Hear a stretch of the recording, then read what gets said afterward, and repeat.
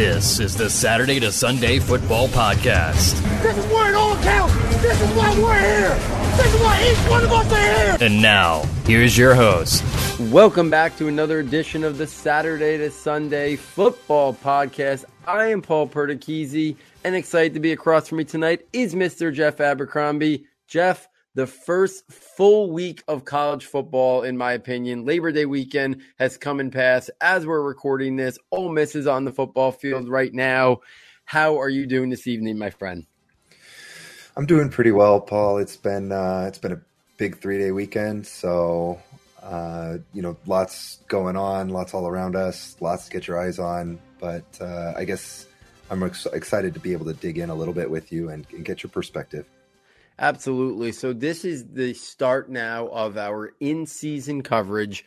For people who are maybe new to this, what we do during the season is we do NFL draft reports pretty much week by week. And that's probably half the show each week will be a 2022 NFL draft report where we talk a lot about the draft eligible offensive prospects.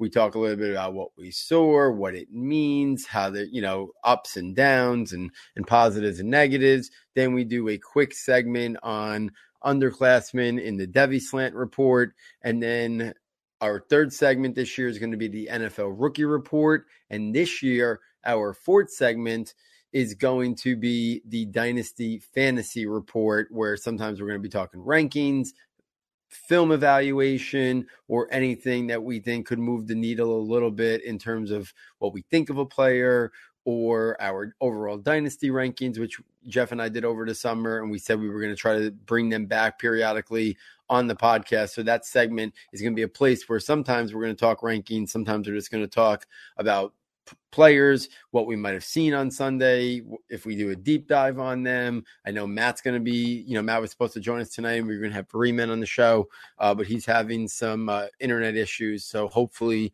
down the line, he can join us as well, either in week 2 or beyond. Again, if you have not purchased it yet, the new premium notebooks are now available.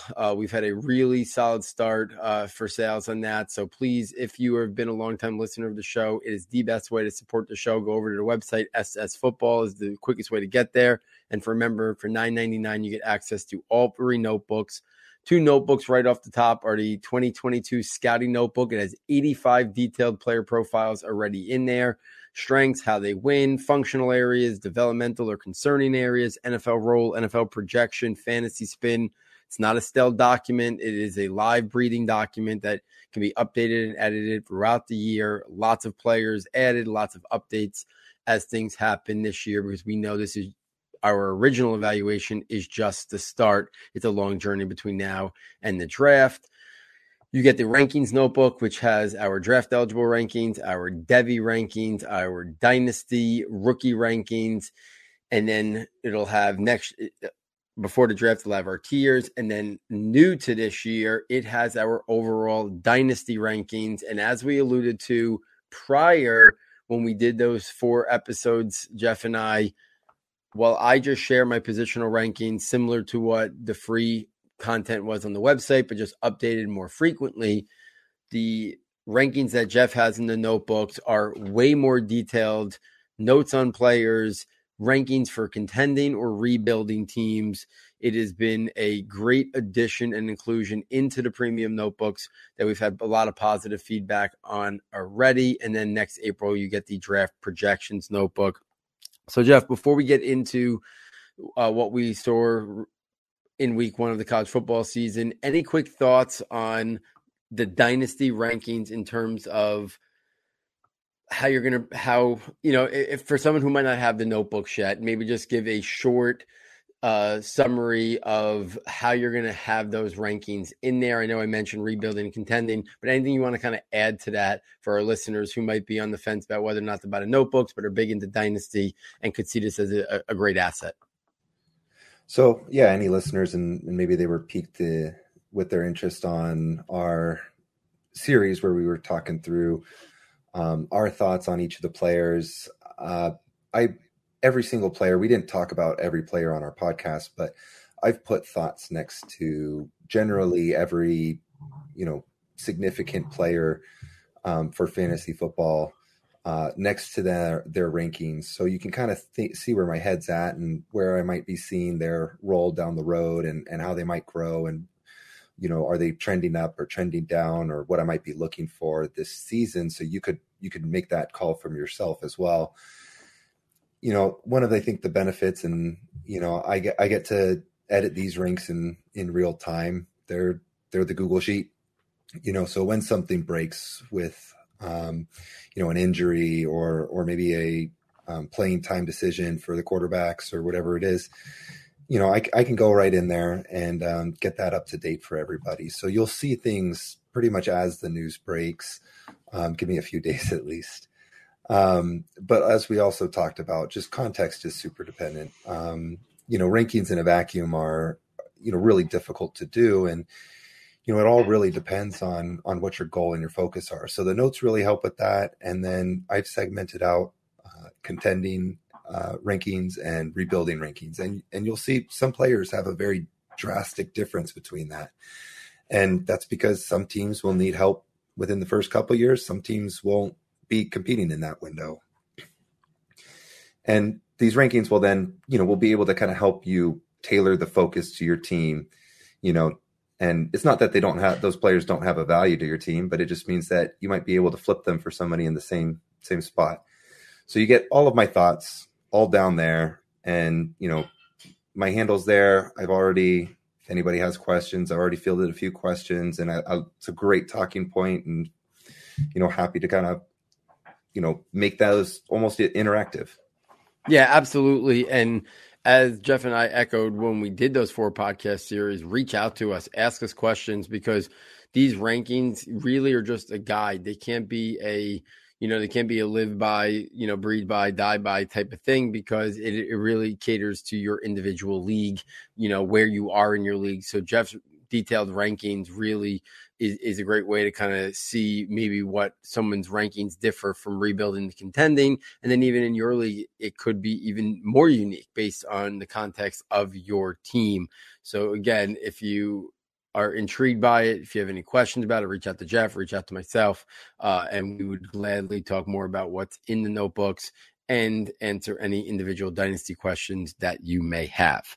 So let's get this into the first segment of the evening, and that is the NFL Draft Report, the 2022 NFL Draft Report, version 1. Let's start the quarterback position, Jeff, and I'm gonna kind of bring up a couple names here, and then you can kind of go wherever you want with these names in terms of who you want to kind of talk about. But for me, the thing that stood out the most this weekend was the poor performance by Sam Howell of UNC, considered one of either the top quarterback or top 2 quarterback in the 2022 class right now. Only 17 of 32, 208 yards, 3 interceptions. You don't usually see a quarterback who's regarded as the clear top 1 or 2, and maybe a consensus top 5, top 10 pick, maybe even top of the draft 1 or 2, have that type of performance. I think it raises some eyebrows. I know personally when I watched him a little bit, I had some reservations that he wasn't asked to do a lot. I liked his game, but I thought that there was a little bit limited in terms of what he was asked to do in that offense. So this definitely, has me really curious to kind of see how the rest of the year plays out, at least over the next couple of weeks, how he bounces back from this. So that stood out. The other quarterback who's considered at the top, Spencer Rattler, he was 30 of 39 and the 304 yards looked good, but, Oklahoma really struggled to put that game away. Rattler threw 2 interceptions. So both the top quarterback prospects, didn't get off to ideal starts. Rattler's numbers looked a lot better and Oklahoma came away with the victory, but I thought maybe both guys would have had much cleaner performances in week 1. Carson Strong is a guy who I think is probably in that day 2 mix out of Nevada. Really strong arm, 312 yards, 2 touchdowns. I tweeted or subtweeted a couple plays to him. The ball just is a rocket right out of his arm. So he's got that arm talent. I think the big question for him is the NFL has changed a lot, right? Quarterback teams want guys with mobility and athleticism, the ability to play off structure and throw on the run. that is not really Carson Strong's game. So is there a role for him in terms of a guy who can push into round one? I know we saw Mac Jones do it this year, but I think that's a very unique scenario, right? The intangibles from him are considered through the roof. He went to Alabama. So to me, you can't say, oh, well, we just had a traditional pocket passing quarterback go round one. See, it still happens. I think Mac Jones is a little bit more of an outlier right now than the norm. So, Jeff, any thoughts on Howell, Rattler, Strong? Those are the top three quarterbacks I wanted to bring up to kind of start here. Yeah, for Howell, it's really hard because he lost his weapons, right? He was in a really good West Coast offense, good run pass RPO operator, really accurate, knew where to put the football, right? And he's in a new environment now. And I didn't get to watch his game. But I think the concerns about his athletic abilities, like his arm strength, being able to sort of take over a game on his own, might be something we're seeing here. I'd have to look into it a little bit more. I mean, he did really impress me with his film last year. As far as Rattler goes, I think I can echo your admiration for his his intangibles, his measurables, his arm strength, his quick release, his mobility, and those things showed up again, right? Big arm, always rolling out the parquet, throwing on the run. But some of his weaknesses, I think you alluded to, he had good numbers, but maybe not the strongest game. Those interceptions were due directly from some of his weaknesses last year as well. Not hitting his guys on the run. His throws were behind his wide receivers, a little high. His accuracy, just his ball placement, wasn't an NFL level ball placement yet. And so that's obviously something that I want to look for his development throughout this year, and we'll see how that goes. He's got a good system around him, and that'll be up for him to take the next step to make something out of those athletic frame and measurables. Absolutely. And it's going to be interesting because there were so few questions about Trevor Lawrence. And from my end, there wasn't a lot of questions about Justin Fields, right? And then it was kind of like Zach Wilson and Trey Lance kind of joined the party to make it a party of four up there at the top of the draft. And I feel like this year, and again, I don't want to overvalue one week, right? It's 1 week. These guys haven't played football in a long time. Some of these guys, last year was a very weird year to begin with as well. So I don't want to put too much stock into it, but I do think it right off the bat, it shows you that last year's class with Lawrence and Fields at the top was kind of a unique thing. And then two more guys to kind of emerge like that, we will have guys go early, but I don't think it's rare that we see them be as clean as what we saw last year, right? With Lawrence and Fields. And I think this year we may be in for a little bit more of a rocky road where we have a week like Sam Howell just had, and we have moments of Spencer Rattler making poor decisions and making turnovers. I think that's going to kind of be a little bit of what we see this year because they're not finished products. There is development still to be had there. So it's going to be interesting. And a couple other quarterbacks I just want to mention real quick before moving over to the running backs. Desmond Ridder, the redshirt senior out of Cincinnati. I like his game. I've comped him as a player to Colin Kaepernick. He started out the year 5 touchdowns, 4 throwing, 1 rushing. He's one of those guys where I don't know if he gets enough credit. I don't know if he can push his way into round 1, but I think he's an intriguing guy that should be in that day 2 mix. I like his athletic ability. He's got a quick release. JT Daniels, obviously Georgia came away victorious over Clemson, but JT Daniels did not have a good first week. He's a guy that's got a lot of those tools and a lot of those, checks off those boxes, but hasn't been able to put it all together yet. I was kind of hoping that this week 1 game against Clemson, we were going to kind of start to see him kind of start to emerge and maybe be that high-level quarterback prospect. He struggled even with Georgia getting the victory. Keaton Slovis at a USC, had a really strong game. 25 of 36, 263 yards, and 2 touchdowns. Jeff, anything, you don't have to go for each one of them, but is there anything about one of them maybe you want to share, whether it's Ridder, JT Daniels, or Slovis? Yeah, I didn't get through much of their games this weekend, so I'll save some analysis for later down the road. Yeah. And again, I don't think anything that happened this week was too different than the norm, right? Daniels has been an inconsistent quarterback, right? So we saw more of the same this week. Ritter has been a really good, productive quarterback using his arm and his legs. I think he even showed more week one with his arm than maybe, some people might have thought he had. So I thought that was nice. And Slovis is who he is. Like, he's a guy who I think he's more of a West Coast game manager type, but can he ride that success to maybe push his way back up into draft boards where last year he fell back down a little bit in public perception? So let's turn this over to the running back group. And I know we talked about this a little bit, on messaging, but, Mohamed Ibrahim out of Minnesota was having a great game against Ohio State, 163 yards, 1 touchdown, suffers. I don't know if it's been fully announced yet, but it's going to be a season-ending injury. It's going to be a major catastrophic injury. So, that's Ibrahim is a guy who I thought was a mid to late day 3 running back, but, he had an intriguing skill set that, he was going to kind of be in a group of guys that I thought were pretty similar in terms of their talent level. So it was going to be things like how they played this year and, the combine and pre-draft process to kind of sort that out a little bit. And, man, was he making a statement opening night of the college football, basically, in terms of big games against Ohio State. To then have that injury was really gut-wrenching. I know you had talked about that. So any thoughts on Ibrahim? Maybe not so much the injury, but in terms of what you saw as a player, prior to the injury, was it somebody you were looking at? It was like, okay, he's making a little bit of a statement here with this performance. Definitely. I think he would have been probably the highest stock riser of the weekend if he made it through healthy, which is just so tragic, because I think he was separating himself from a group of backs, like you said.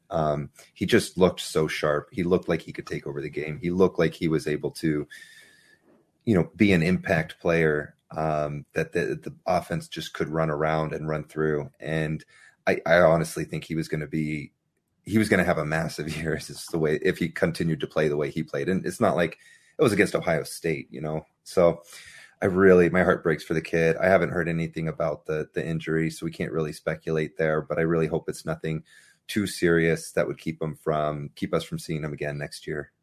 Yeah. So it's going to be, definitely a tough loss for Minnesota there and Ibrahim, and we'll see kind of, does he come back as like a redshirt senior? Does he just head to the NFL at that point after coming off a major injury? That's a question that he's going to have to answer. A couple other running backs I wanted to bring up here. Breece Hall, who's considered, if not the first, if the second, or 1A, 1B with Isaiah Spiller in terms of the top 2020 running back in the country. Very slow start for him. 69 yards, 1 touchdown, but 23 carries. So it kind of shows you that no matter how talented somebody is, part of getting going in the ground game is always going to be that offensive line. So, Breece Hall didn't have a lot of room to really make big plays. So that stood out a little bit. But the other 2 things I really want to talk about is, one was the Oklahoma backfield. And this is an interesting one because Eric Gray, the transfer from Tennessee, is a guy that I'm very high on. And I kind of thought he was going to seize control of that backfield sooner rather than later. But in this game, Kennedy Brooks rushed the ball for 14 carries for 87 yards. Eric Gray had 9 carries for 27 yards. So if he's going to seize control of that backfield, I think it's going to take a little bit of time if week 1 showed us anything. And Brooks has been the more familiar guy in that backfield, is more comfortable right now. So I think Gray might have to be a little bit of a late riser than maybe a guy who jumps out of the gates really rolling. So I thought that was something to definitely take stock of. And then Zach Charbonnet out of UCLA. This is a guy who was a former big time recruit to Michigan. Never really got it going there. And then this week for UCLA, 11 carries, 117 yards, big plays. He reminded me when I was watching him play, for people who can think back a while ago, his body type, his size, the way he was making runs, bouncing off of guys, reminded me a lot of Maurice Clarett way back when from Ohio State in terms of like the size component, right? We don't really see like just kind of pinballing his way, but like really quick feet. Like once upon a time, that was Maurice Clarett way back when in Ohio State. And Charbonnet is a guy that when I wrote 27 profiles at the running back position for the scouting notebook, I didn't put Charbonnet in there right now. Like there was not much film that was worthwhile of watching. So Charbonnet is one of those guys, and this is the beauty of the premium notebooks and the scouting notebook is if Charbonnet keeps this going over the next couple of weeks, he goes to the top of the list as one of the first guys I add to the notebook, right? But I need more than 1 week, right? I need a couple games to kind of see what, how he does. Obviously this is a big win for UCLA against a big time opponent in LSU, but I kind of want to see a couple more weeks to kind of see what he is a little bit more consistently, not make a scouting report based off of 11 carries. So he's one of those guys that he's on my radar now in terms of, or I should say back on my radar that I'm intrigued with. Any thoughts on Charbonnet or Breece Hall or the Oklahoma duo there? Quickly on Charbonnet. There's going to be exciting to see a lot more. I mean, I like your description of his style. Kind of pinballing, a little bit choppy, a little bit mechanical, but UCLA won that game in no small part to Charbonnet. One other quick note on Breece Hall. So, in my notes, especially as I go through from early career to late career, as I scout these guys, I've always seen Hall be pretty electric down the field, making guys miss down the field. It looks like there was probably just less room to run this game.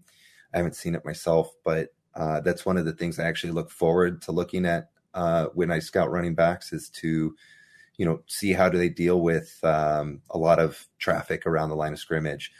So this actually might be a really interesting game for me to kind of go back to and see how he's evolved as maybe a back who's, even though a little bit smaller, he could actually maybe be a full workhorse back at an NFL level as the NFL goes to acceptance of smaller backs. So one thing that did stand out there though, 4 catches, his hands are amazing. I love how he plucks the ball out of the air outside his frame, good hands, just really electric after the catch. So, that's something that I think is going to be a major factor as we go through the season and we start going into the NFL draft and see that versatile skill set he brings. A note on Eric Gray, it was a slow start, but he did show some skills there. He had one really nice run weaving through traffic and an impressive stop-start ability.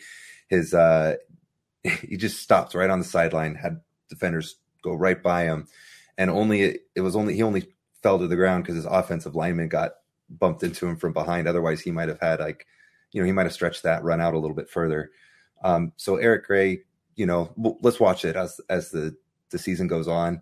Kennedy Brooks looked really, really good though. So it's one of those situations where you have a really good back on the team and maybe you have a couple really good backs on the team and maybe you don't get massive production from Eric Gray, but he might still show enough in the reps that he does have for us to be intrigued by him come draft day.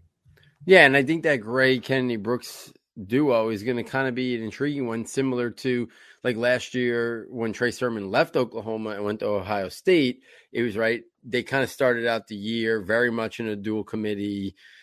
Sermon really didn't seize control of that backfield to much later in the season. And I kind of maybe see that Gray's talent is eventually is going to rise to the top, I think. And, when you watch him play, I think just on straight film alone, you see traits, you see characteristics that Kennedy Brooks just doesn't have, right? That play you were talking about, Kennedy Brooks can do that on the sideline, right? Eric Gray has that skill set to do things like that. And his receiving capability is really something that I think is going to intrigue NFL teams as well. Let's take this over to the pass catchers. We'll start with the wide receivers because there's really only one tight end that I kind of want to hit on. The Ohio State duo, I don't know what more there is to say. I feel like every week we're going to be able to talk wide receivers. And if we want, we could start with the Ohio State duo. Chris Olave, 4 catches, 117 yards and 2 touchdowns. Garrett Wilson, 5 catches, 80 yards and a touchdown. They're my number 1 and number 2 wide receivers. I think Garrett Wilson, everything about Garrett Wilson is smooth, in and out of breaks, releases, his footwork, body control, ability to adjust. He reminds me so much of Calvin Ridley. And Chris Olave, great route runner, got the speed to win vertically down the field. everything about him. I thought he was going to come out last year and was going to be a late round 1, early round 2. Now I think this year he'll push himself even in higher into that. I could see him going in the teens or low 20s as well. So they're my favorite 2 receivers of the group, and they did not disappoint. Another top-level wide receiver headed into the year who did not disappoint either was Drake London out of USC, 13 catches, 141 yards. When I watch him play, I put this out on Twitter. It's in the scouting notebook as well. Part Mike Evans, part Brandon Marshall. At the catch point, the physicality, the ability to go up and get, the catch radius and the length reminds me of Mike Evans. But this guy's got pretty nimble feet for a guy who's 6'5", and he does a lot of work in the slot and after the catch, a lot like Brandon Marshall did for all those years for Denver, and then the other teams he played for, the Bears and stuff like that as well. So those 3 guys came right out of the gate hot. John Mechie, another guy who's in the top 5, top 7 wide receiver mix, 6 catches, 76 yards, and a touchdown. So those are the 4 big names I kind of wanted to hit on there. Jeff, any thoughts on either the Ohio State duo, London or Mechie?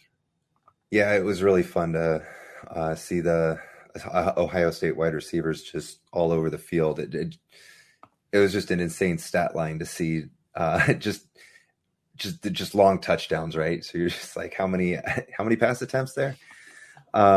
Chris Olave, I mean, I love watching him just the same way I loved watching Devontae Smith. He's so smooth. I don't know if he's going to be the top wide receiver taken, similar to the same way that I think, even after the greatest, football wide receiver season of all time with Devontae Smith, and he was still the 3rd one selected at NFL draft day. I do have that, like, a little worries. He looks like his size and frame out there, a little bit skinny. I don't know if those will come to, murmurs or concerns around draft day. It might be something that we see Garrett Wilson go ahead of him for that reason, even with a more productive year from Olave. Yeah, I mean, I think those guys are going to flip-flop. I think it's going to be, it's going to be interesting to see what NFL teams think of them. I think some teams will have Olave ahead, some teams will have Wilson. To me, the only comparison I can make is what teams thought of Jalen Waddle and Devonta Smith, right? It's some teams are going to prefer this, some teams are going to prefer that. I'd be stunned if they're not both round 1 draft picks if all goes as well. Nobody gets hurt between now and next April. A couple other guys I wanted to mention, if you had any thoughts on. Joseph Ngata out of Clemson is a guy who's been a real hot name in the Devy community for years and never really materialized. But now, Justin Ross has come back, but he's coming off a major neck injury. I know Clemson really struggled in that game the other day, but Ngata had a couple of big plays, went over 100 yards in the game, 6 catches. So I thought that was nice to kind of see him, even in a game that Clemson's offense really, really struggled. He still produced numbers. And I think once Clemson, straightens out and gets their O-line, a little bit more situated and not going against a powerhouse defense like Georgia, you're going to see Clemson still put up monster numbers, which I think you're going to see Ngata really potentially rise up there and be, a 1B to Justin Ross if Ross can get back to what we know his skill set is. Jahan Dotson out of Penn State, the burner, over 100 yards and a touchdown. His ability to be a vertical slot playmaker, I think, is going to really intrigue NFL teams. This draft has a whole bunch of those guys that I talked about on the wide receiver show, and we'll talk about throughout the year. Dante Demas out of Maryland, 6 catches, 133 yards and a touchdown. He's a guy who's a little bit under the radar that I don't think is getting enough attention, but as the year goes on, I know there's an underclassman wide receiver there that people are very high on, but I think people are going to start to realize that they have another wide receiver in Demas that is intriguing as well. And then Wendell Robinson is a name I wanted to bring up because he's been a name in the Devy community for quite some time. Started his career at Nebraska, now is at Kentucky. He's been part running back, part receiver. He says he wants to just be a slot receiver there, but I'm sure he'll be an offensive weapon this week to start his Kentucky career. 5 catches, 125 yards, and 2 touchdowns. He's an electric playmaker with the ball in his hands, but he could also get vertical. Him and Dotson are kind of 2 of like 4 or 5 guys that I'm really intrigued with in terms of that offensive weapon, slot receiver, but can get vertical, win after the catch. Those guys are really intriguing to me in terms every NFL team is looking for those types of guys. So I'm going to keep my close eyes on Dotson and Robinson throughout the year because they're going to be making electric plays, I think, week in and week out. Jeff, any thoughts on any of those guys I mentioned? Nothing more than you really had to say there. Just maybe let people know that, that production matters as they go through. They become their go-to guys on the team. They start taking, over the role of the engine of the team and how they move the ball. And so it's really good to see a couple guys really stand out this week. And, you just keep an eye, because if they can string that together over the season, they can really be strong risers. Yeah, and I think what's really going to be interesting is like when you have a bunch of guys and the other guys that are in that mix there with Wendell Robinson and Jahan Dotson. You have Reggie Roberson. You have Aeneas Smith. So there's a lot of guys that are very similar. So when I watch these guys play on Saturdays, I'm looking to see if there's anything that stands out and differentiates them between those guys, right? Is there something else that differentiates these guys, because they are very comparable in terms of what their skill set is. They're great movers. So keep an eye on that when you're watching these guys play. And then the final guy I want to talk about for this week's NFL Draft Report is Grant Calcaterra. And there was not another player I was happier for from week one of the college football season than Calcaterra, the former Oklahoma tight end who had to retire from football due to injury concerns, back playing football for SMU. And in his first game at SMU, 3 catches, 52 yards, and 2 touchdowns. And he literally picked right up where we last saw him, making plays, getting down the seam, attacking the seam, body control, ability to adjust, speed for the tight end position. Really intriguing, think Dallas Clark type player. Like I don't know where he is at and what scouts are going to think of him based on his time off, but it was really intriguing to see him hit the ground running there for SMU. Jeff, any thoughts on Calcaterra, or if there's another tight end or anybody else that, that maybe I didn't bring up that you wanted to mention? Welcome back. We missed you. One quick, before we move on, you mentioned, just to backtrack really quickly to the wide receivers, you mentioned Aeneas Smith. He also had a really good game, actually. From the chatter that I saw, 8 catches, 100 yards, 2 touchdowns. So he actually he made a pretty big mark for week 1 as well. Yeah. And I'm glad I had that on my paper and I read right over it when I mentioned his name. So I'm glad you brought it up. And the intriguing thing about him is he doesn't even have a track record of a top level statistical season. And what I think we're going to see from him this year is, again, I'm not going to go on a diatribe about him, but I think we're going to see Aeneas Smith make a very much Kadarius Toney-like breakthrough. Kadarius Toney was more of a role player, do a little bit of this, do a little bit of that, and then last year he took off as a wide receiver. I think that could be Smith this year if he really is used more as a true wide receiver. And just like Kadarius Toney was maybe the best mover and the best after-the-catch guy in last year's draft class, I think that's going to be Smith this year too. So really, he's another guy that I think if you don't know the name, because if you're into market share and stuff like that, he doesn't have any of that prior to this year. He doesn't have a breakout age, right? He hasn't done much. He's going to be a guy you're just going to keep hearing about throughout this year. So I think that's going to be someone that we keep a close eye on here at Saturday Sunday, because just in the film that was available, he still was in my top 12 wide receivers because of how much I was intrigued by him in what I think is a really strong wide receiver class again. So let's spin this over to the Devy Slant report here, where we talk about a couple underclassmen. And, we'd be remiss if we didn't talk about Bryce Young, the quarterback out of Alabama. I mean, Matt and I were talking off air recently that Alabama used to just be the best, and they didn't even have top quarterback prospects. Now they're recruiting top quarterback prospects. Now they're producing first-round quarterbacks, Tua, Mac Jones. I mean, Bryce Young is going to be on the trajectory. First game, over 300 yards, 4 touchdowns.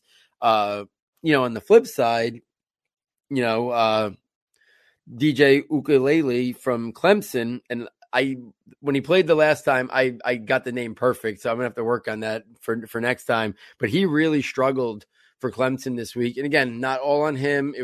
A lot of it was the offensive line, but he's a guy that was looked at as a future superstar, and I still very much think he will be. But obviously, he really struggled this week, so at least it's got to be at least acknowledged if we're going to acknowledge how good Bryce Young looked.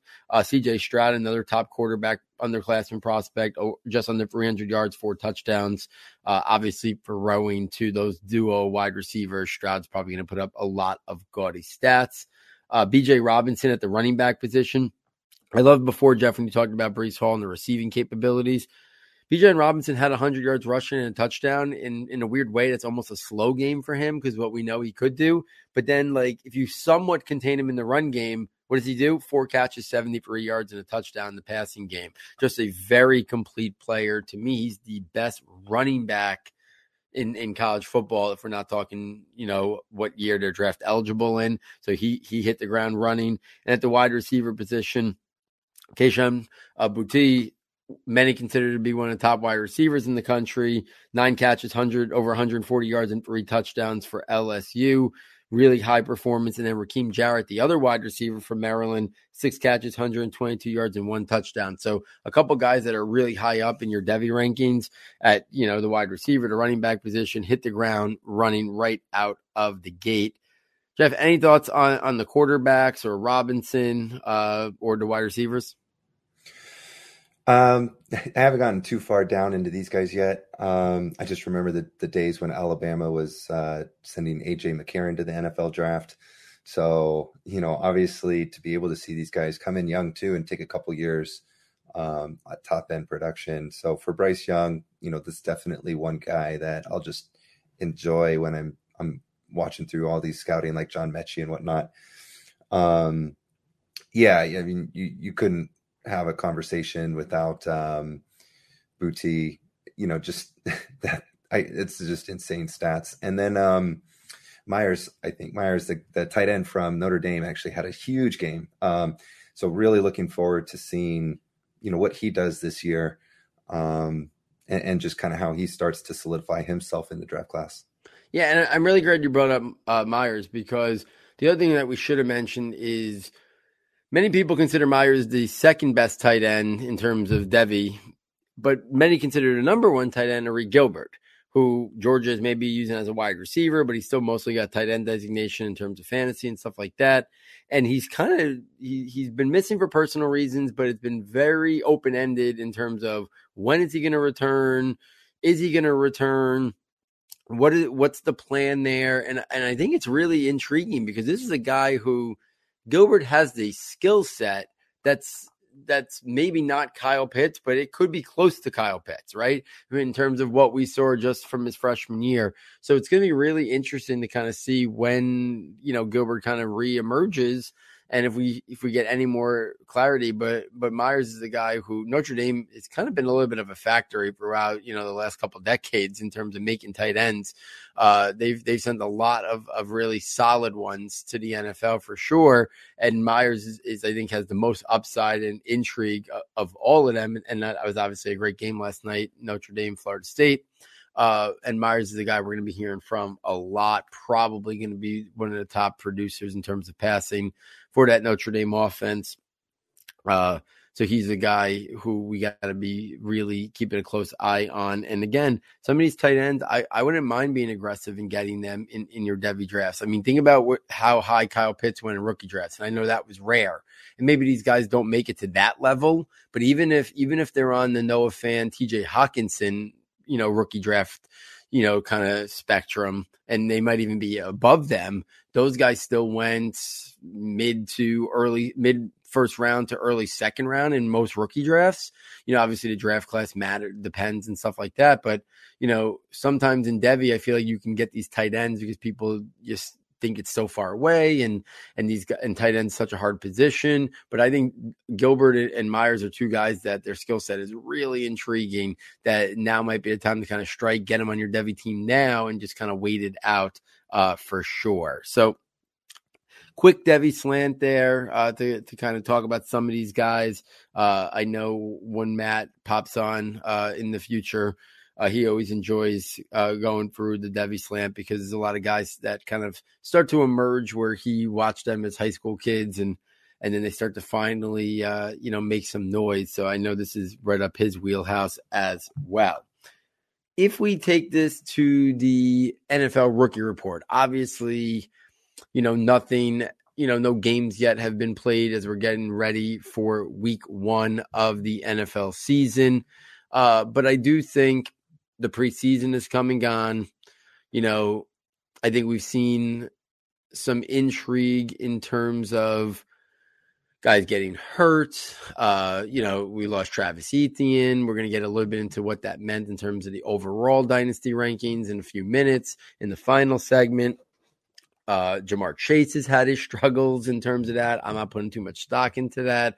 Devonta Smith was hurt. Rashad Bateman's injured.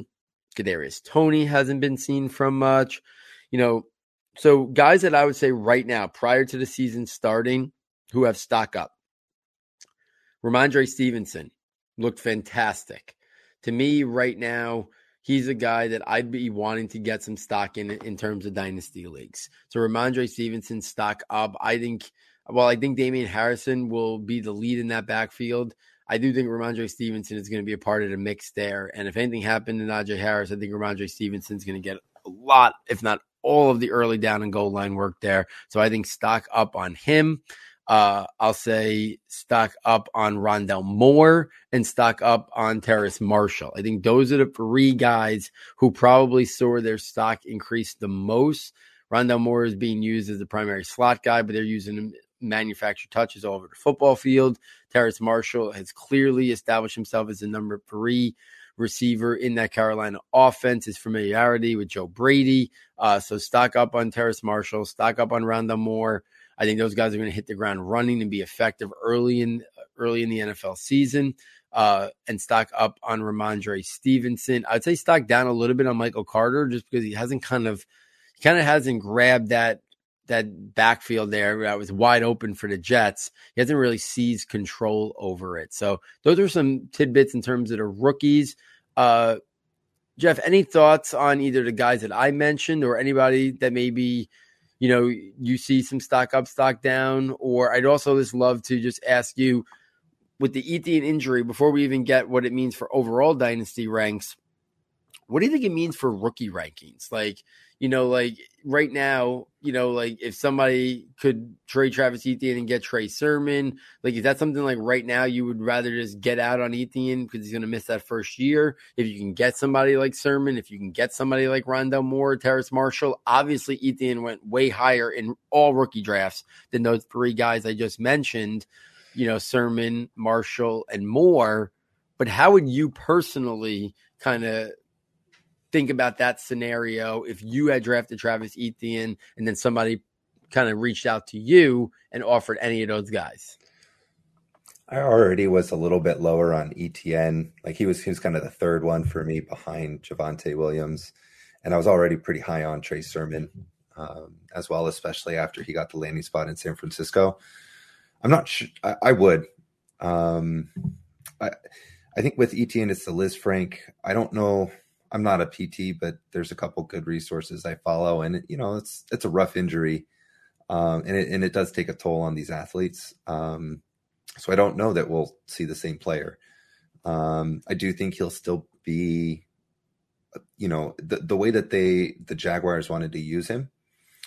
I think is going to be a really valuable fantasy role. I just don't think you see a guy who's James Robinson was already a really good running back. He showed that last year. So I don't know. I just don't think you could take a look at Etienne now and just see a guy who just takes over everything in that backfield.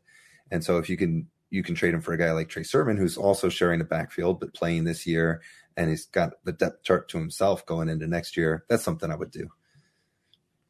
Yeah, I mean, I think – I'm sorry. I was going to say, I'm right there with you. And on my rankings, I move Etienne below Trey Sermon just because I think right now, and he's below those wide receivers that I talked about as well, Rondale Moore and Terrace Marshall, because we just don't know what a year is going to do in terms of how quickly he's, put into the mix. And if James Robinson has another good year, what does that mean? So I think there's more questions that now have to be answered. So I'm right there with you. Sorry for cutting you off.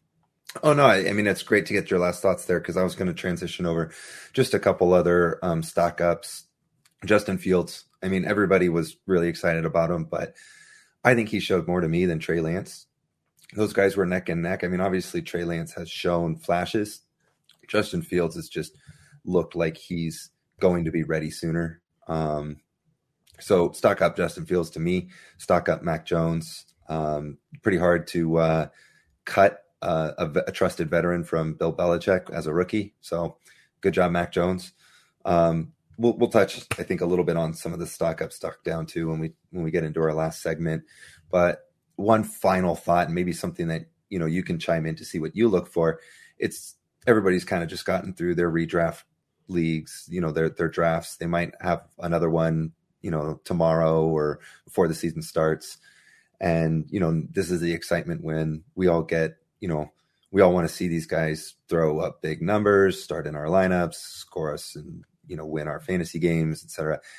And I've had a lot of conversations the last couple of weeks with people getting really optimistic about rookie production.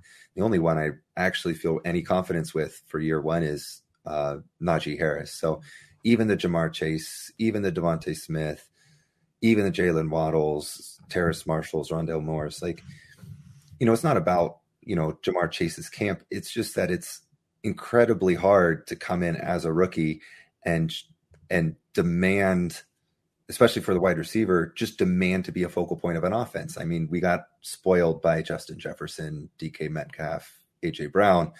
Those are really good wide receivers. And, we shouldn't always we should stop, recognize some greatness and not just project that we're going to get that every single year. So for me, I'm not expecting those guys to carry my team in fantasy this year. I just want to see them learn the position on the field. And, a lot of the times that comes out in the stats. But for me, a successful season is just, getting to become more involved in the offense, 75, 80 targets, 60 catches, 800 yards, handful of touchdowns. That would be a very successful season for me, where I'd feel really confident projecting the breakout in the next year or the year following. So just patience, right? Stock up, stock down, but we shouldn't really be diverting too much from, our summer rankings. Yeah, I'm right there with you. And, I think what I probably did from the preseason is move guys around within my tiers. I was at the forefront who, I preferred after the big three wide receivers. I had Elijah Moore at the top of my next tier. And then I was someone who was in favor of Kadarius Toney and Rashad Bateman. And then was Terrace Marshall and Rondale Moore. Well, based on Bateman's injury and maybe having a slow start once he gets back, Kadarius Toney being injured and missing time, it was easy to just take a group of guys who I had in that second tier of wide receivers and just rearrange it with, Elijah Moore and then Terrace Marshall, then Rondale Moore, and then Kadarius Toney and Rashad Bateman, right? I had all five of those guys really close in my overall big board. I still have them all right next to each other, and they were basically 4 through 8 for me in my wide receiver ranks. So moving guys around in there was is something that I am okay doing based on what happened in preseason and training camps, because it was such a close group already. So I think that's what I kind of gathered from what you were saying. It's don't overreact. You can react a little bit because it's going to take some of these guys time before they really hit the ground running. So within a tier, I think you can move things around a little bit, but I think, don't go overboard. And one guy I do want to say a little bit maybe on stock down, and, is people were very high on Amon-Ra St. Brown, and right now he's not kind of emerging, I think, as people thought he was. They got rid of Brashad Perryman, but he's still not in their top 3 in their final dress rehearsal game. While Goff didn't play, they did play the starting wide receivers. He was 4th on the pecking order, so it's going to be interesting to kind of see how that plays out. I know he's a guy that I really liked on film, was disappointed he fell where he did, but he's got a lot of fans. And there's a wide open spot there. And if he can get that slot job, I think he can kind of be an effective player this year. So that's kind of also what you were saying is don't overinflate maybe what you expect year one, kind of let it play itself out. And St. Brown could be one of those guys that if we wait it out a little bit, we could start to see him emerge and work his way into that top 3 mix, and then maybe, show his skill set that so many people were intrigued by. So any final thoughts on the rookies, Jeff, or should we take this over to the new segment, the Dynasty Fantasy Report? I just saw that Ryan McDowell put the new average draft position out there. And in the minds of all of those Dynasty fantasy football players, Kyle Pitts is the tight end 1. So I know that fits your rankings, Paul. We haven't seen him play a snap yet, but hey, wisdom of the masses. We can't all be wrong, right? Well, I mean, listen, I think it's one of those things where that goes right into what you are doing in your rankings, which is rebuilding and contending. So, whether it's startup, whether it's rebuilding or it's contending, what your plans are, Kelsey's got a good few years left. Darren Waller's a stud. George Kittle's a stud. You could make the case for any of those three guys over Kyle Pitts. I do think when the masses are involved, they tend to a little bit more frequently go with the new flavor of the month or the year. So I'm not surprised by that data that Ryan put out.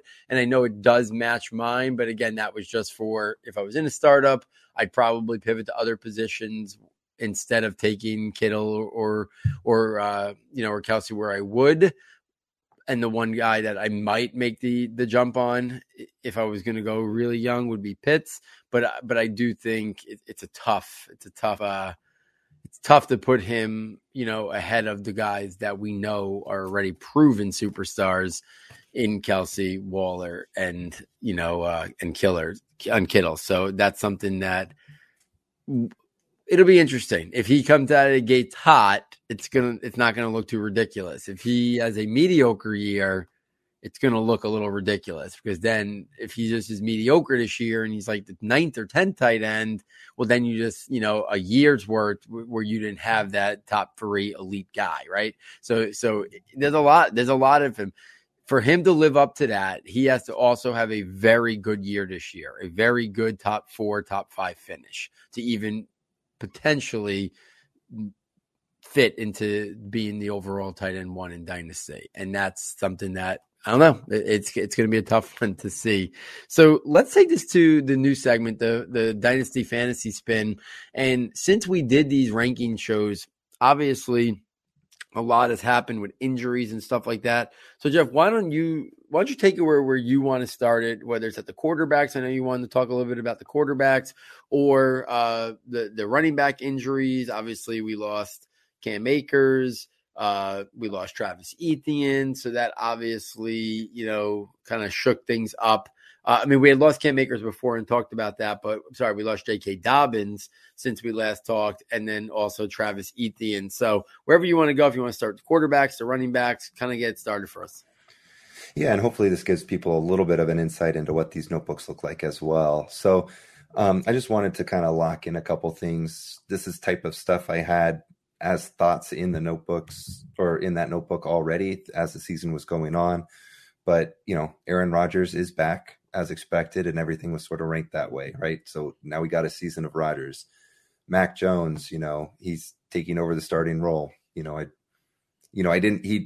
He's stuck up, but he didn't actually end up moving up in my rankings because, he was kind of already there. So, but that's something to keep a good note of. Jameis Winston. So this is one I didn't project. Jameis Winston, won the starting job over Taysom Hill. That's big news for Jameis. It's big news for his supporters. I just want to caution people that, people are locking on to his 1 year of Bruce Arians where he threw 30 touchdowns, but 30 interceptions as well. Be careful with that one. He's not going to be a QB1. He's, look at the years prior when he was QB 22, 20, 22. So, but he's going to be a valuable, those people who bet on him for their super flex leagues, that's they should be able to rely on him for at least a stretch this year. And then just another Drew Lock. I think his time is sort of ending. I think they may go back to him at the end of the season for, maybe if they need some sort of jump start. But Teddy Bridgewater is competent. He's got a lot of playmakers around him. He's really accurate with the football, puts it right on his guys in stride, allowing guys like Jerry Jeudy and Noah Fant to get those yards after the catch. So, I think we're starting to see the end of it for Drew Lock. Yeah, and that was, I think, the writing was on the wall about, Teddy Bridgewater winning that job. I think in terms of their strong defense, their coach, what they want. I just think Bridgewater offers it a little bit more, and it kind of just gets them out of the Drew Lock business. They'll look whether they try to go hard for Aaron Rodgers, which I think would make a lot of sense for what they have there in the team, or eventually down the line for another rookie. And potentially round one, right? They passed on Drew Lock a couple times that year in that draft class. So it kind of speaks volumes on maybe what they thought about him. If you didn't have the conviction to take him a couple other spots in before you took him, it kind of makes you wonder, how high did they really like him? Did they really think he was a future franchise quarterback? I think that's a good discussion to have just in general at any time, right? If a team has enough conviction in you and thinks you're the long-term answer at quarterback, would they really prioritize any other position over that? And, I think the answer would universally no, right? And again, right now it hasn't panned out for the Giants with Daniel Jones, and it might never pan out, but they took him at 6 that year because they didn't know if he was going to make it to 17, and they had conviction that they thought he was a franchise quarterback, and they didn't care what others thought. And right now it seems to be backfiring. We'll see. I think this year will be the final, determination in that regard, but they had enough conviction to make that. And I think the Broncos didn't. And it might speak volumes that they've never really been all in on him. They were kind of hoping that he would pan out, but they never really were all in on him. So let's kind of close the night with this running back conversation, because the injury to J.K. Dobbins was a killer. The injury to Travis Etienne was a killer. I know from my personal ranks, I definitely had to adjust things around. Right now, for me, I moved J.K. Dobbins down to 18. Now, what's interesting is last we spoke, I had Cam Akers still in the mid-teens, but between when we did the running back show and when I released them to the public, I had moved him down to 19. So right now, I kind of have J.K. Dobbins at 18 and Cam Akers at 19, back to back. I put Dobbins ahead of Akers only because the ACL injury is just, we've seen a lot of guys come back from it and not be affected by it, while the Achilles is something we have not seen a ton of running backs come back from and be effective. So right now I have them at 18 and 19. I think you can make the case that they could, Josh Jacobs seems to be falling a little bit, but I just think it's because they don't use him in the passing game. I still think he's a very good player. So he's right above them for me. Right after him is guys like Miles Sanders, David Montgomery, Kareem Hunt. And then that's where I have Travis Etienne right now. Right there, I have Sermon 23 and Travis Etienne 24. So that's kind of where I have those two guys right now, based on kind of like what I was saying before about the rookie rankings. I had Sermon ahead of Etienne. That's kind of how I have him in my overall now. And then right after Etienne, I have James Robinson because it's a little bit of an unknown. So James Robinson moved all the way up for me. He's at 25 now. And then the other big factor with the J.K. Dobbins injury is I moved Gus Edwards all the way up to 27 because he's going to have a big role this year unless they sign somebody. They already had committed a decent contract to him, so he's going to be there for a couple years.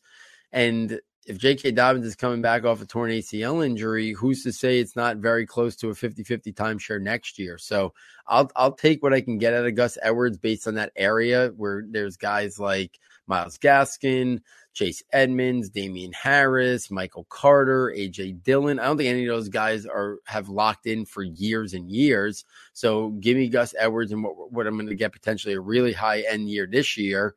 And then even if next year he's back to a dual backfield, then I slide him down a little bit. But I think it would be worth it because it's not like Damian Harris doesn't have Ramondre Stevenson, on his heels. We haven't seen Michael Carter break away. A.J. Dillon's behind Aaron Jones. Tony Pollard's behind Ezekiel Elliott. So that's kind of where I made moves based on the injuries to Dobbins and Travis Etienne. Jeff, any thoughts, or if you want to share your rankings in terms of how what you kind of did with Dobbins and Gus Edwards, Etienne and James Robinson, please share.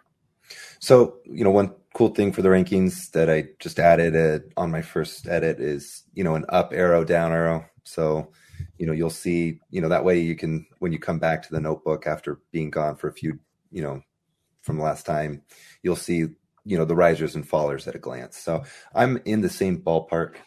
For me, Gus Edwards is 29, big riser. He's going to get a year of production at, really good levels, I think. And I still think he's going to be a factor, even with J.K. Dobbins coming back next year. He's still going to be there.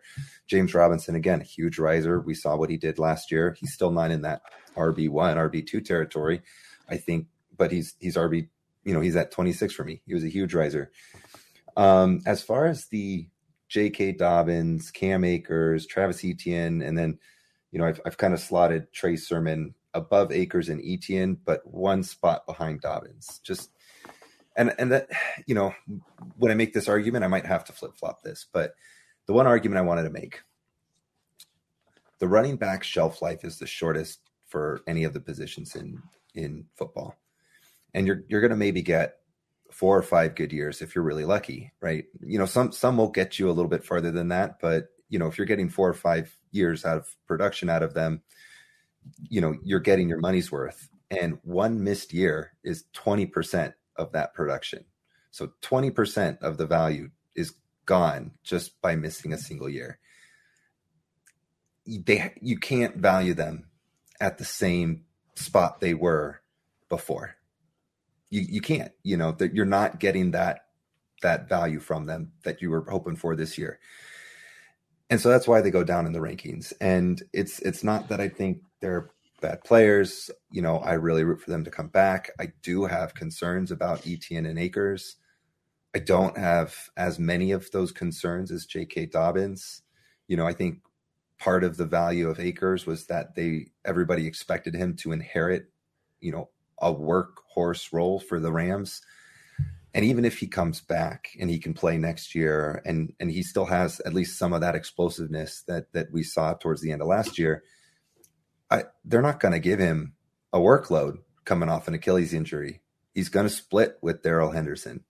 So you can't value him the way that you were going to value him. And if you get any of that, if you're able to trade him for any of that sort of somebody hoping that he's going to be what he was, next year, you've just got to take that. You trade him for Trey Sermon, get the production now, and you still get some upside for the future. Same thing with Dobbins. It kills me because he's one of my favorite players to lower him in my rankings. I think his road to recovery is a little bit more straightforward. Again, I don't think we've heard too many of the details of his injury, but that the hyperextension, it didn't look, as bad as say like Joe Burrow's knee injury last year. And so I'm hoping he comes back and he's not going to be expected to be leaned on. We never expected that from him. We expected a guy who could be extremely efficient, maybe start adding on some pass catching value in that Baltimore offense. He got hurt on a screenplay. Maybe he starts coming in next year and factors in and maybe starts to recover that value a little bit again. But, we're going to have to wait a year to see it, and you're going to miss that year of production. Yeah, I mean, I think you make a really strong argument there to the point where I think I could see myself moving Akers down a little bit because, listen, we know what the Rams are willing to do, right? They're willing to trade a 4th-round pick to go get Sony Michel. They have Darrell Henderson there. A torn Achilles, is something that it's hard to, come back from. And you said this year's a wasted year. Next year, I doubt he hits the ground running as the workhorse. That if you can get some of these guys, right, that even if people have concerns about Josh Jacobs, if they have concerns about David Montgomery, well, if you get 2 years out of them and Cam Akers is not even an RB2 next year, then isn't that a net positive, And then, if you end up losing 3 years down the line, I think that's something that you might be willing to be okay with. So it's definitely interesting. Jeff, really enjoyed looking through the rookie report there and then the new segment, the Dynasty Fantasy Report, because I do think there's so much to constantly talk about in terms of Dynasty rankings, in terms of evaluation, development of skill.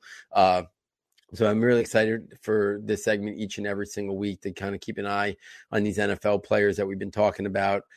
Some young players, some old guys, but just a lot of interest in keeping what we talked about over the summer kind of alive and going throughout the college football season and the NFL season as well. So again, guys, if you enjoy what Jeff and I have been talking about, if you've been enjoying the discussion on the 2022 rookies, If you've been enjoying the rookie rankings, the overall dynasty rankings, please get over to the website, SS Football. It's the easiest way to get there. Check out what the premium notebooks offer. I talked about at the top of the show.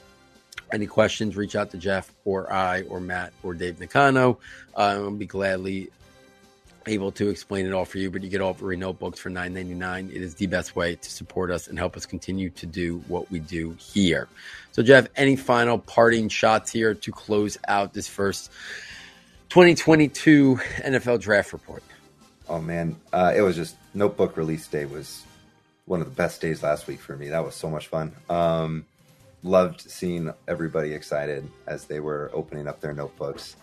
And, you know, the more I think about it, I think the more I realize it's probably one of the top values. You know, $9.99 is a one-time payment to get all these notebooks that are updated for you throughout the entire year, including the rankings and the Devy rankings and the scouting notebooks. So, you know, it's like a year subscription for $10, and you're getting the type of content that you'd be paying $5 a month or whatever other sites charge you for. So, you know, do it for us, keep us going.